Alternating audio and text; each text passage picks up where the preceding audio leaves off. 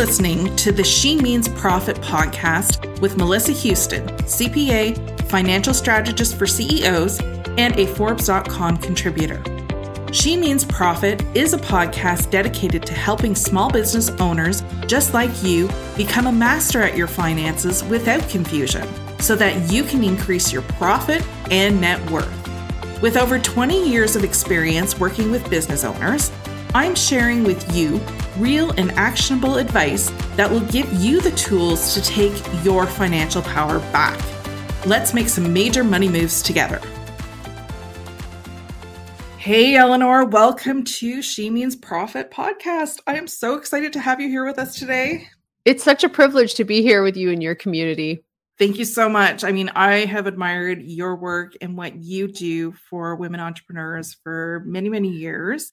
And I am so excited to be talking about your work and how you help women and, claim that space of stepping into your wealth and creating wealth for women. I mean, you and I both love this topic. We'd love to talk about it. So if you just want to jump in and explain to the listeners a little bit about what you do and how you help women, that would be fantastic. So everything that I do, it basically comes down to this one moment as a teenager. My mother is driving me to basketball practice. She had originally started as a breadwinner in our family, and then we immigrated to Canada. The culture was completely different. So she became a stay-at-home mom, gave up her career, and became financially disempowered. And so she and my dad had a great relationship in many ways, but if they disagreed about how to invest money or spend money or use money, he would win because he was the breadwinner. And that was just how it went.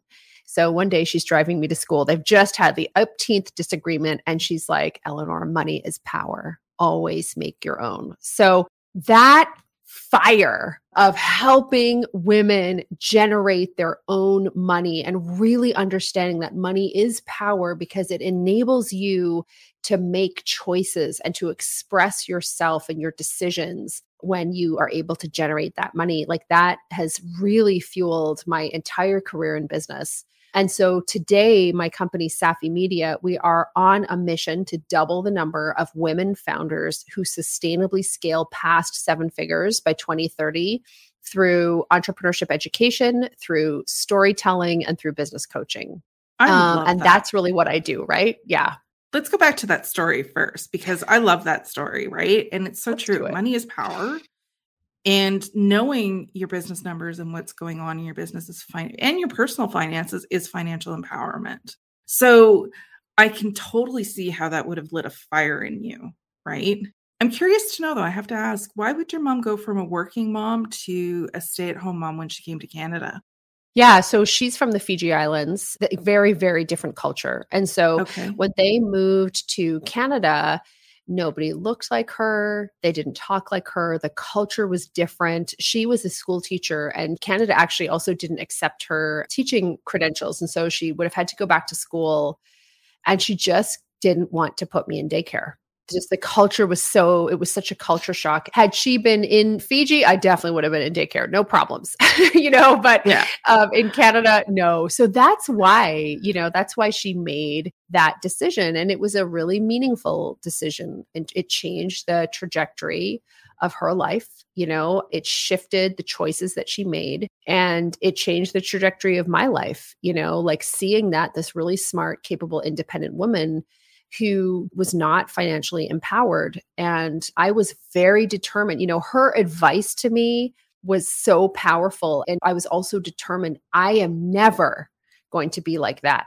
And so that was a whole bunch of stuff to work out too, that ironically, right, the very person who's inspired so much of who you are, it came because you didn't want to have the reality that she had. Mm-hmm. So I always, lots of therapy on that. As I'm sure you can well imagine. Yeah. I hear you. Now, did you always know that you were going to be an entrepreneur? Nope. Okay. Oh, Melissa, I was going to be an investment banker / supermodel. So I grew up in the 1990s, like in 1980s and 90s. So it was the age of like the supermodel, Naomi Campbell, Linda Evangelista. I'm 6 feet tall, and at the time, really? Yeah. But at the time was amazing. Like bony and skinny. And so like I've been tall for a long time, basically. I've been like 6 feet since I was 15. And so it was all like, okay, I might be an ugly duckling now, but one day I'm going to be a supermodel. And so I would watch like Jeannie Becker and FT, Fashion Television.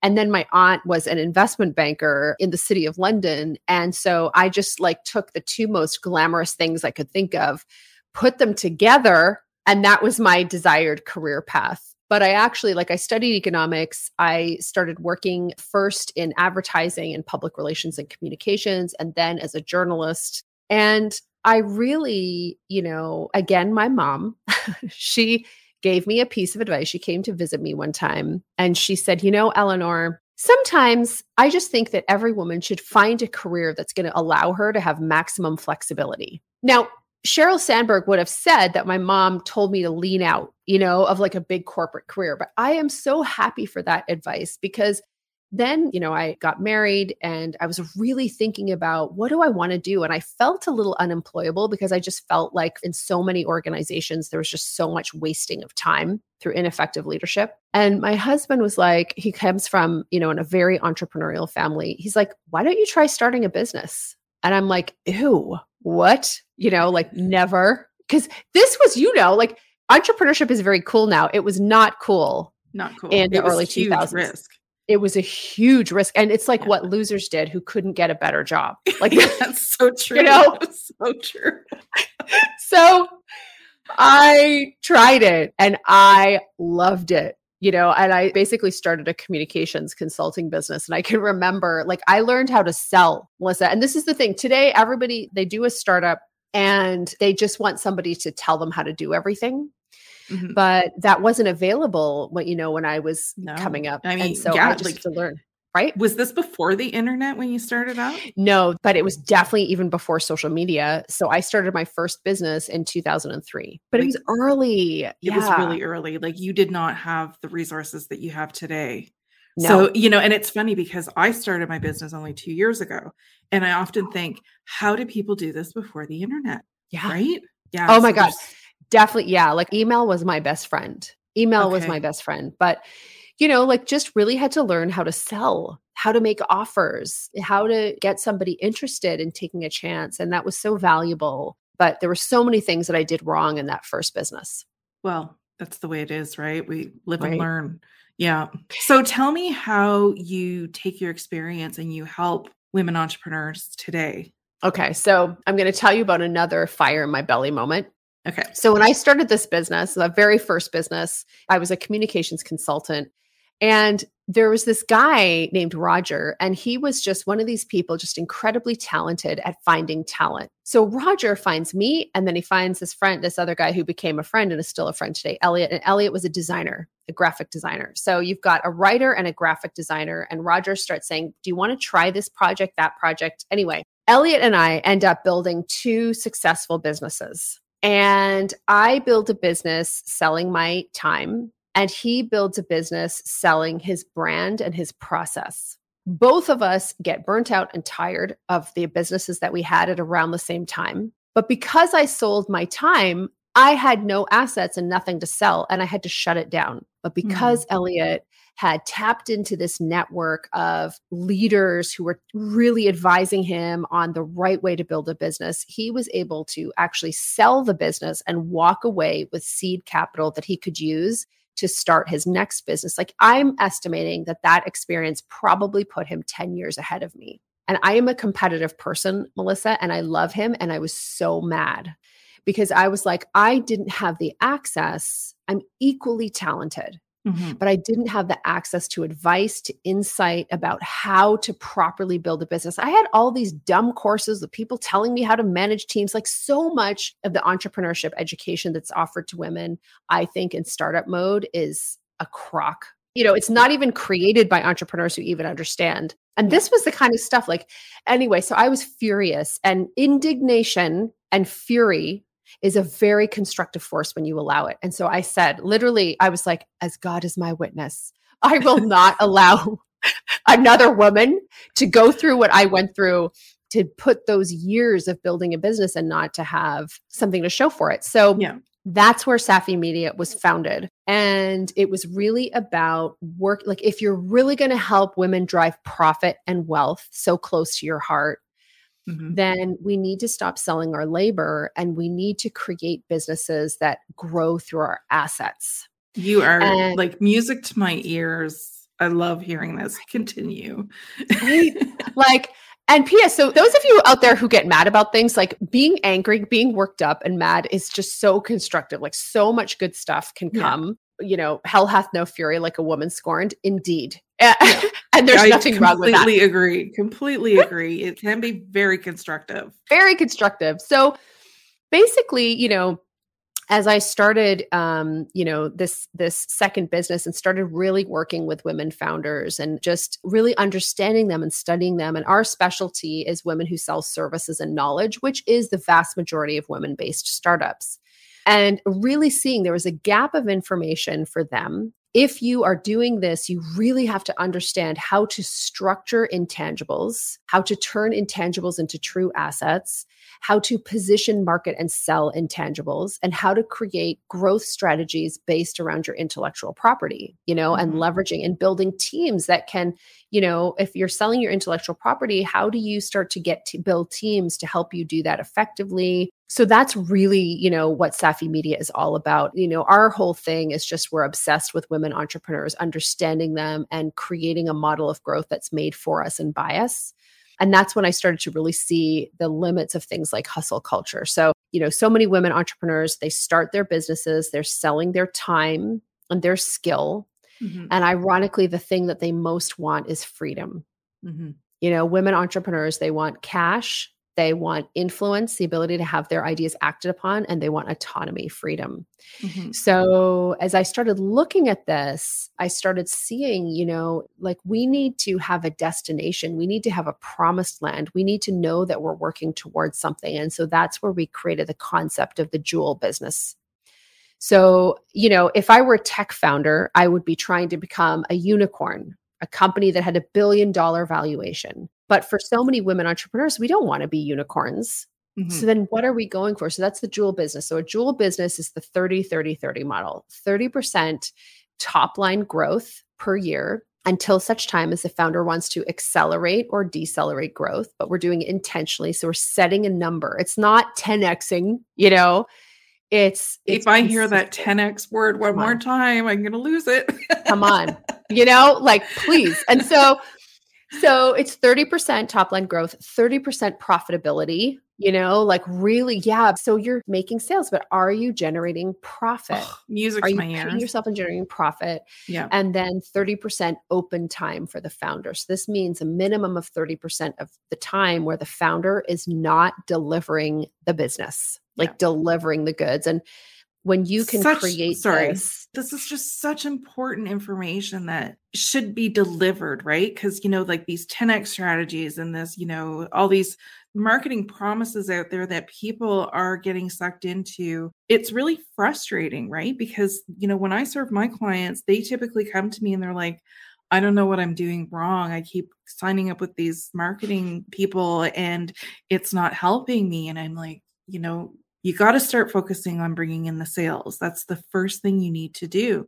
Second thing you do is manage your profit. When you've got those sales coming in, manage your money so that you are creating that profit and reinvesting. And so many online business coaches out there are not talking about the profit. They're not talking about the traditional business owner and the business structure that all entrepreneurs, whether you're service-based, product-based, tech founders, whatever, I don't care. You need to have this structure in your business. So I absolutely love that you focus on this in your programs. 100%, because I think that there's a difference between being a good salesperson or being a great marketer and being a good business coach. You know, to me, they're two very different things. And I think, you know, in the online world, it's really about, can you drive traffic? Can you get people to opt into a lead magnet? And can you make them an irresistible offer? All of which is fantastic and has nothing to do with running a profitable business necessarily. Like, if it costs you $100 to run the ads and do all the stuff, and you're selling something that's $50. Like that's a super fast highway to nowhere. Exactly. Right? Like not exactly, just sort of those fundamentals of business, are not there. And so I think, right now we're at a moment that is like, I think about the Great Resignation and big workplace shifts and how so many women have made the decision, like you have done in the last few years, to step out of the traditional workforce and start their own businesses. This is like driving dramatic change in the labor market, dramatic change in the economy. And I know that we as women leaders, we don't want to create mini corporations. Like, I think we really want to create a new way of working and use the influence that we have to create new ways of looking at what does it mean to be successful? What does it mean to grow? What does it mean to be ambitious? And so, this is where I think we have to put sustainability first. And in order to have a sustainable planet and a sustainable economy, as a founder, you need to stay focused on your business. And is your business sustainable for you? Does it nourish you as it grows, or does it deplete you? And that's the first place we need to look. I love that. And just backing up a bit to something that you had mentioned earlier, where you were like, you scale until you get to that point where you're happy, right? It doesn't mean that you need to be a 7 or 8 figure business. And I love that you talk about this because there's so much noise out there that's telling us grow to 7, 8. It used to be, 6 figure, multiple 6 figure. Yeah. And it just keeps getting higher and higher. And it's like, not everybody wants to do that. And it's totally okay if you don't want to do that. Preach. And here's the thing, and I think to your point, I think it's all about what's your vision? Like what was the vision? What was the reason that you started the business? And can you communicate and share that vision? And so that you feel good about what you're doing and why. It's interesting. So the work that I do in this program that I run called Power Presence Position, it's all about really helping women entrepreneurs effectively position their companies to scale. And the core, I don't actually start with what does the market want? It always starts with why are you in business and what is your actual vision? So for some time, I've had this thing. It just came to me. I was like, I want to double the number of women founders who sustainably scale past 1 million, like very clear. And so I don't actually work with founders who don't want that. And that's totally fine because there's other places for them to work with and go. For a while, Melissa, I was like, why is this? But why am I saying this? Like, why is it 7 figures? Like, why is it so important to me to double? But I just kind of trusted, And then I really understood as my vision, the larger vision for my business started to become clear. I was really doing a lot of work, interpersonal work. I was continuing to connect to who I really was, what I really wanted.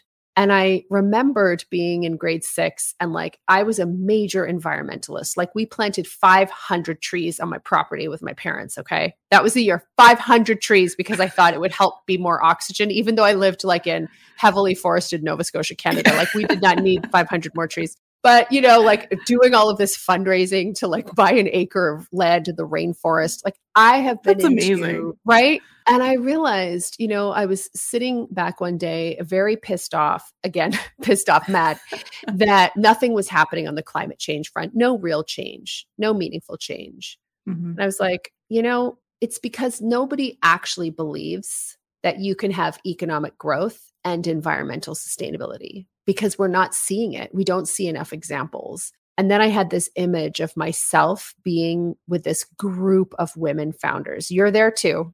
And we're at the UN. It's 2030. We're at the UN. And there's like 100 of us. And listen, we look good, okay? We look good. We smell amazing.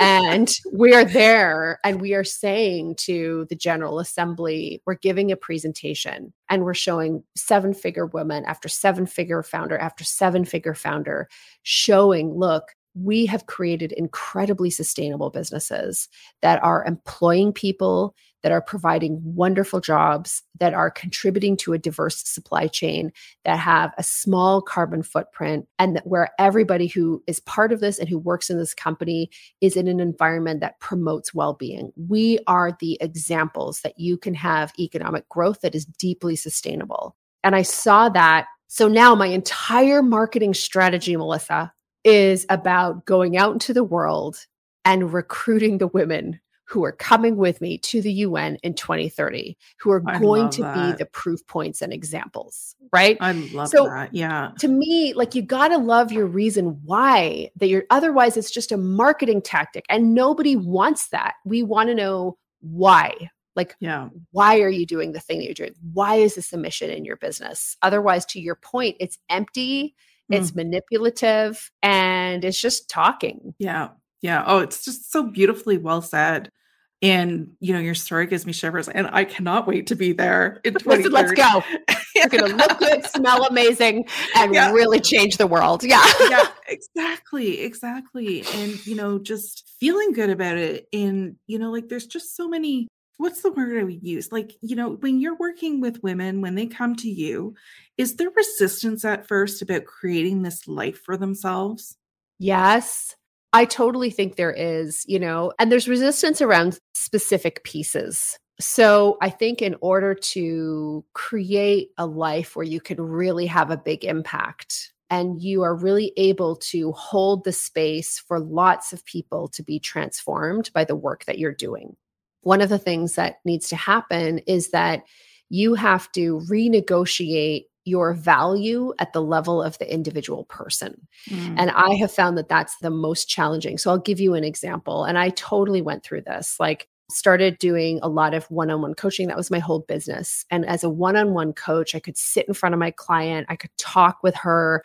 I could see things light up. There was a ton of feedback and gratitude and appreciation. And I won't lie, there was a part of my ego that loved that. And then I started to create the assets and the methodologies and the ability to train fantastic coaches to do the work that I did, who were even better coaches than I am, and starting to bring them in. And then you start to see your relationship with your clients changes a little bit. You are the leader and the container creator and the culture setter, but you're not that one-on-one deliverer anymore. And so you have to allow yourself to renegotiate the value. You have to allow that part of you that needs that continuous reinforcement that you get in a one-on-one delivery relationship.